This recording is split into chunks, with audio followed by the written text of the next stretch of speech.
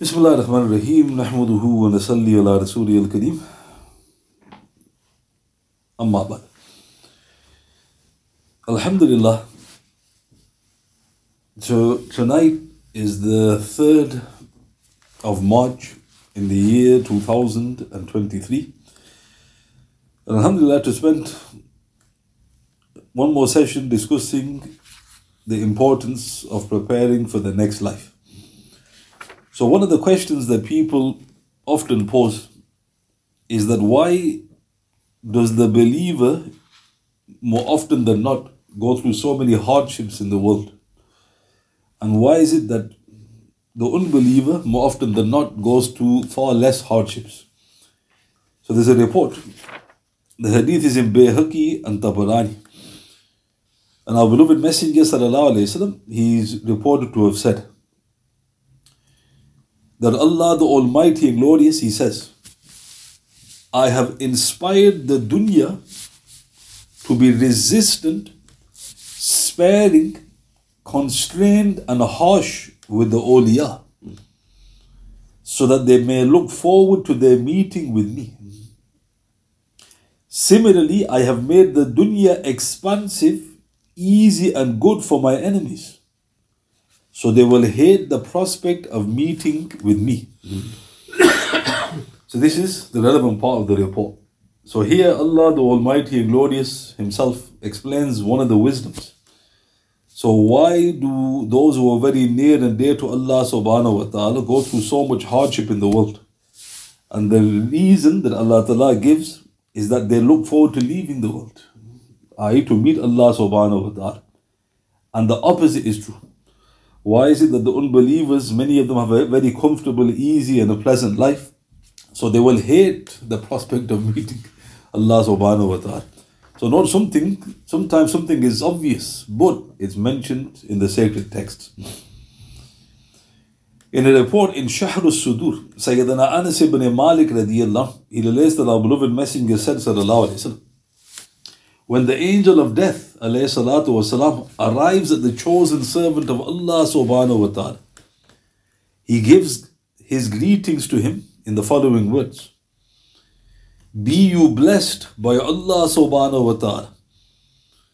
Get up, O friend of Allah subhanahu wa ta'ala, and come out of this house which has been destroyed by you, and accompany me to the place which you have now filled. Subhanallah. So here, one of the great glad tidings is that the angel of death, who's appointed to take your soul, alayhi salatu wasalam, he congratulates you, he gives you salam. And he says something very interesting. He goes, leave the house you have destroyed. So what does this mean? It means that you've sacrificed, i.e. your pleasures, your desires, and this is the world. You've destroyed your world. He goes, leave this now. And now accompany me to the place you have filled, i.e. with your prayers and your devotions. So note, this is the believer. He's sacrificing in his world, but he realizes that he's not here. He's preparing for the next. Truly the last laugh will be for the believers, who are forever told by those with disease in their hearts, why are you straining so hard? Take it easy. Look at us. We are enjoying prosperity and happiness whilst you are putting yourself through such hardships. And they go on and on. And the sadness is, Muslims say this, the weak Muslims to the practicing Muslims. So note, this is not actually obviously a good statement to make. You should be, aspiring to be like the people who are stronger than you. In a report in Ibn Abi Dunya, Utbah ibn Amr radiyallahu anhu, he said, the first knowledge about the particular person who is destined to die comes to the guardian angel, who takes the record of the person to the heaven and brings his sustenance to him. However, when he sees that the sustenance of the person has been exhausted in his store, he understands that the person is about to die. Subhanallah. So here one of the companions, radiyallahu anhu, he said that who is given the knowledge that you will die first? So this is important. The knowledge is actually given to a few creations. Right at the beginning, when you are being formed, an angel asks, how much is the length of life? So this is talking about specific creations of Allah subhanahu wa ta'ala. But this is when you created, you're living. And after you are now fully, developed, as they say, the guardian angel who is in charge of your rizq. Now what does that mean? Your deeds go up and your rizq comes down. The hadith mentioned this. One hadith in Tirmidhi mentions that. But that angel who is in charge of your rizq, when he goes up to the store, for want of a better word, there's nothing there. So he realizes that his time is coming to an end. So what's fascinating about that? You're still alive. And the angel in charge of your rizq, he now knows you're going to die. And this is why there's a report which mentions a person is even getting prepared to get married. And he doesn't realize that his death has been decreed. Meaning you need to be prepared at whatever stage in life. Nobody knows when death will appear. In Ibn Abi Dunya, Sayyidina Zayd ibn Aslam radiyallahu anhu, he said, when all the good deeds of a believer have been taken into account, but it still runs short of the requirement of entry into paradise, then death for him is made painful. Thus his sins are completely washed off and he is admitted into paradise. But if an unbeliever does some good deeds in the world, he is rewarded by making death easier for him, and he meets his end with his unbelief. So here another very important thing was highlighted by one of the companions, that why is death often painful for the believer? So the companion explained that you haven't got enough in your account. There's too many sins. So Allah Ta'ala in His kindness, He afflicts you right at the end. And what's interesting about the affliction, some people have it for a short period of time, and some people have it for even weeks or months. But that is all the mercy of Allah subhanahu wa ta'ala. And Allah Ta'ala puts you through that because you need that to get the sins forgiven. But the unbeliever, because of his good deeds, Allah Ta'ala rewards him by making death easier for him. So this is what shaitan plays on. You see a non-Muslim and he dies peacefully. And you hear the reports about the greatest of creation going through severe death pangs. So shaitan goes, who is the one who Allah Ta'ala loves? The one who went through severe pangs or the one who died easily? And this is again lack of knowledge. So this is some of the things with regards to the moment of death. Also, in Imam Hakim in his Mustadrak, Abdullah ibn Abbas radiyallahu anhu, he said, when a believer dies, the earth weeps over him for 40 days. When a believer dies, the earth weeps over him for 40 days. So, the earth is a living creation. In one hadith mentions it's your mother. We were created from the world. It weeps when a believer dies. Why? In Ibn Abi Dunya, Muhammad ibn Qa'ab, he said, there are persons over whom the earth weep, whilst there are others who make the earth weep. One who remains obedient to Allah subhanahu wa ta'ala, the earth weeps over him. And the sinner makes the earth weep. Hence the latter type of weeping for the sinner is out of hatred, whilst the former is out of love. Subhanallah. So let's look at this. The earth weeps whether you are fish or fowl. That's a simple answer. Why does it weep for the obedient? Because it's out of love. It's missing you because you used to do good on the earth. It will be proud that somebody is doing various acts of worship. But when a shaitan dies, it weeps out of hatred. Now look how interesting. When a person gets very angry, not angry, sometimes tears come out of his eyes. But you have to go into a severe state of anger for that. That is what the earth is doing. It's so angry, it's weeping out of hatred now. Astaghfirullah. So we want the earth to weep for us out of love. And this is why there's reports, for instance, if you look at the blessed Mount Uhud, what did the Prophet ﷺ say? He goes, this is a mountain that loves us and we love it. In Bukhari and Muslim. Why did he say that? Because the mountain was observing all those magnificent deeds. So the Prophet goes, it loves us and we love it. So-called inanimate objects are observing your deeds. And this is why it was fascinating. There's a report, and the hadith is regarding a miracle. The hadith is in Imam Ahmad's Musnad, and a wolf says to a person, a shepherd, who takes the goat off him. He goes, why have you taken my rizq? So the shepherd says, Subhanallah, a wolf speaks. And the wolf said, shall I tell you something more amazing? The people in the heavens, the inhabitants of the heavens, are amazed at the deeds of the companions in Al-Medina. So what's now being mentioned? Not only are the residents of the earth and the earth itself observing your deeds, Allah Ta'ala is showing it to the residents of the heavens. And they get amazed. So look how honorable that is. Allah Ta'ala is honoring the believer constantly. But unfortunately, the opposite is true. This is why there's a famous hadith in Sahih Bukhari where the Prophet ﷺ, he said that a person, when he's being carried to the grave, he's either relieved or you are relieved of him. So the Sahaba asked, what do you mean, Ya Rasulullah? Because he is relieved, meaning he's successful. So you take him quickly to the mercy of Allah. He's relieved from the troubles of the world. Or you have relieved yourselves from him. And one hadith the Prophet actually mentioned in the Sahih, he goes, the trees, the earth, they all say, get rid of him, thank goodness. They just, you get so happy that you got rid of a bad neighbor. Because the trees, the earth, everybody's saying good riddance. And this is happening all the time when a person is being carried to the grave. So this is one hadith that you should constantly reflect upon, especially when you're taking a brother or sister to the graveyard. You're thinking either he's relieved or we've been relieved of him. Subhanallah.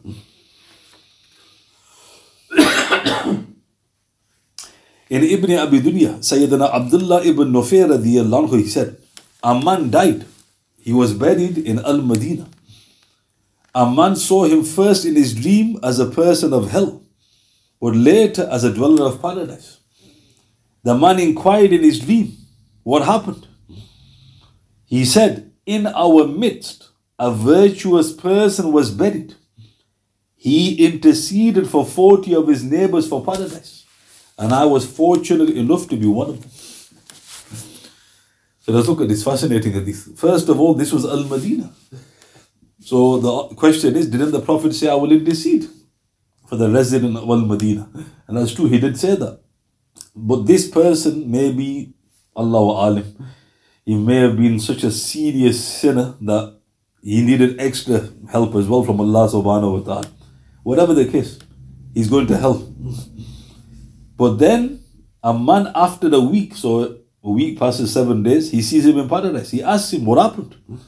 And look how amazing. He goes, a virtuous man was buried after me.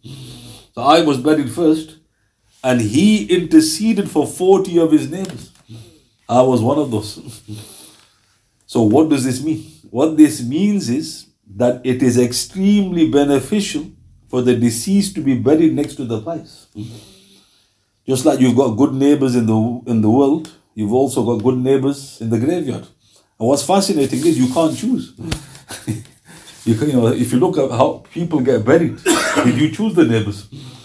And if you actually look at people getting buried, and it's fascinating, you see patterns. So you get an elderly person, then you get another elderly person buried next to him. You get a hafiz, and you get another hafiz buried next to him.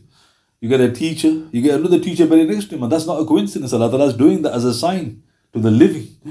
So we should make dua that Allah Ta'ala also honors us to be buried next to the pious. Now, if that's the case, then what is the status of Abu Bakr and Umar? People sleeping. If somebody goes, who's buried next to the Prophet? And that's not neighbor, that's shoulder to shoulder. And it's Abu Bakr and Umar. And this is why in Ibn Abi Dunya, Muhammad ibn Sabih radiyallahu anhu said, during the tribulation of the grave, the neighboring dead ask him, what were you doing in the world after seeing so many deaths? Why did you not learn a lesson, correct yourself? The grave would also rebuke him for his negligence. So what's interesting here? A person's in his grave, he's unsuccessful. Who's rebuking him? As if he hasn't got enough problems. The neighbors. He goes, were you sleeping? He goes, you saw so many people, you buried them. You correct yourself. They're getting that, grief. Then it says, the grave starts rebuking him, the grave itself. Why didn't you prepare before you came to me? And this is just the starter, as they say, the main meal's coming. So what's happening? The neighbors are either benefiting you or they're rebuking you. So note here how much detail we've got when it comes to the graves. Why? Because we all are going to end up in the graves. Thabit al-Bunani, rahmatullah alayhi, in Ibn Abi Dunya, he said, once I went to the graveyard and it was serene, absolutely peaceful, and my thoughts were provoked. All of a sudden, I heard an invisible person's voice and it said, Ya Thabit, many of the dead which look to you in peace are in gloom and restlessness. Do not be deceived. So even the Tabi'een, they got these whispers. You go to the graveyard, it's peaceful, birds tweeting, beautiful day. You think, I could just go to sleep here. Then you start thinking, a minute, I'm in the graveyard. So Shaitan starts playing with the ignorance. He goes, look, maybe they're just pushing up daisies, there's nothing happening. Maybe all of these things are just stories that you've heard. So these are whispers you get. Tabi'een got it, so don't worry about it. But what happened? Because he was so close to Allah subhanahu wa ta'ala, he hears a voice. Your guess is as good as mine. Many of the dead which look in peace are in gloom and restlessness. In other words, don't be deceived, O Thabit. And like I mentioned about Thabit, he was one of those fortunate souls who later was seen praying in his grave. He was one of the servants of Sayyidina Anas, and he made dua. So what's touching is, he's in the graveyard and look at the future that awaits his blessed self. Rahmatullah alayhi. And just to mention a few things about the awesome day of resurrection. So there's a famous report in Sahih Muslim, number 2684, Tirmidhi, number 2421, Mishkat, number 5540. Sayyidina Miqdad, radiyallahu, he relates that our beloved Messenger said, sallallahu alayhi wasallam, on the day of judgment, the sun will be brought near to the creatures till it is about a mile away from them. All the people will then sweat according to the deeds they have done. Some will sweat up to their ankles. Some will sweat to their knees. Some will have their sweat up to their waists. There will be some for whom it will be like a rain covering their mouths and even going inside their mouths. Saying this, Rasulullah pointed his hand to his mouth. So let's look at this. So the day of judgment, the earth is a different earth. It's a flat earth. So it's still the earth, but it's a different earth. The sun, whether it's the same or not, Allahu Alim, but the Prophet mentioned the sun. It becomes a mile away. So obviously we can't use worldly terms. A mile away means you're dead. That's what he says, you need to be an astronomer to understand that fact. This is the day of judgment. So you can take from it that this is something else. If the sun is only a mile away, that means you're in the oven. People will sweat according to their deeds. Now these deeds are talking about sins. So look how interesting. The Prophet mentioned different levels. Some to their ankles, who committed less sins, knees, more sins, and then he mentioned some will even be drowning in their sweat. And the Prophet pointed to his mouth. So here, two questions are posed. Sheikh Nawab Muhammad Qutbuddin Khan Behlawi rahmatullah alayh in his Mazari-i-Haq number 5540, he says, the first question, when the sun is where it is today, its heat seems unbearable for any person. Then when it is only a mile away, how will anyone who is within its sphere survive? That's the first question. Response.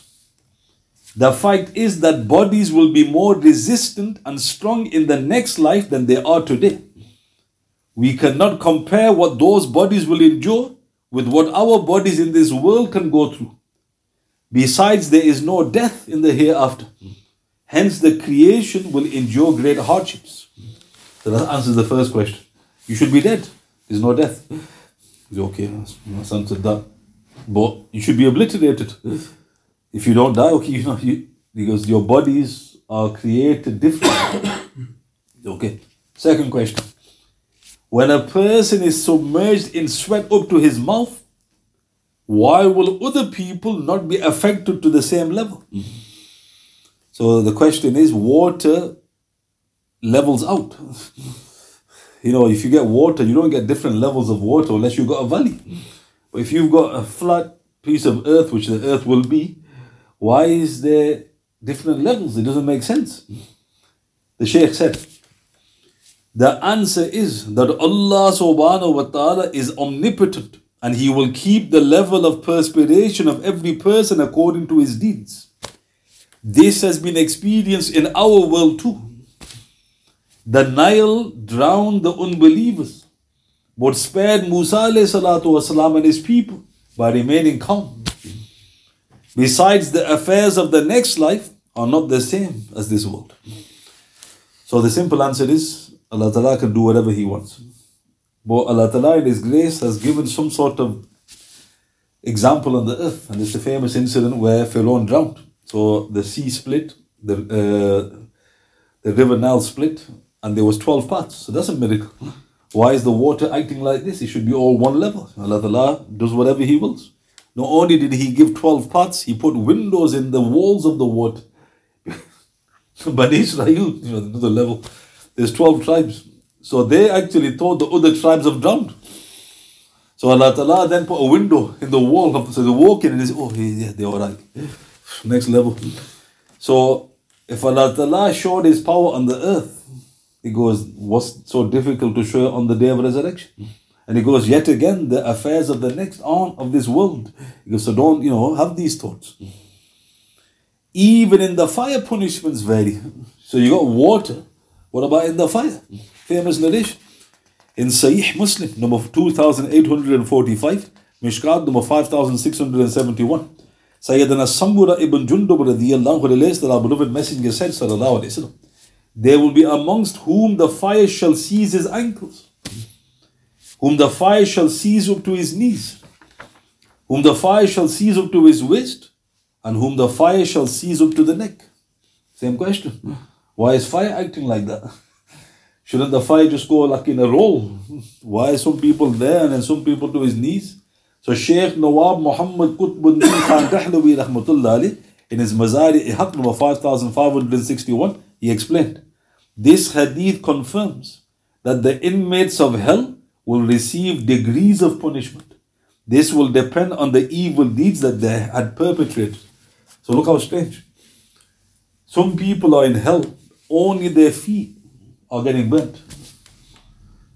Now think about that. Well, how does that work?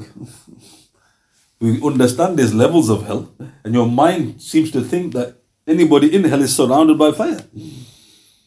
How do you explain these hadiths? Some people have only got fire today, they're in hell only to their ankles. And the response is, this is the next life. But that doesn't mean that they're having an easy time. Why? Because famously the Prophet ﷺ said, the one with the least punishment, he goes, his feet will be boiling or burning, which will cause his brain to boil like a pot. They put like, you heat a pot up, because his skull will be shaking like this. He will think he's going through the most severest punishment, and yet he's going through the least. So don't think that this person's, thinking that he's actually thinking, I've got the worst punishment. And in one report, it mentions in the Sahih that it's Abu Talib. Right? Sadly. So note, all of this is with regards to the next. And when you go through the reports, you actually realize that a lot of it is Iman. Like I mentioned, Abdullah ibn Masud radiyallahu anhu said, the greatest thing you can testify to is the unseen. You believe in the unseen. Because the Prophet has mentioned it, sallallahu alayhi wa sallam. And alhamdulillah, all is detailed. So all I mentioned today was basically a few reports with regards to death itself and some of the most informative narrations in this regard. And then I mentioned a very brief account of what famously happens on the Day of Judgment. Are there any questions you'd like to ask? سبحان بحمده سبحانك اللهم وبحمدك أشهد أن لا إله إلا أنت أستغفرك وأتوب إليك أعوذ بالله من الشيطان الرجيم سبحان ربك رب العزة عما يصفون وسلام على المرسلين والحمد لله رب العالمين بسم الله الرحمن الرحيم والعصر إن الإنسان لفي خسر الذين آمنوا وعملوا الصالحات وتواصوا بالحق وتواصوا بالصبر صدق الله العظيم.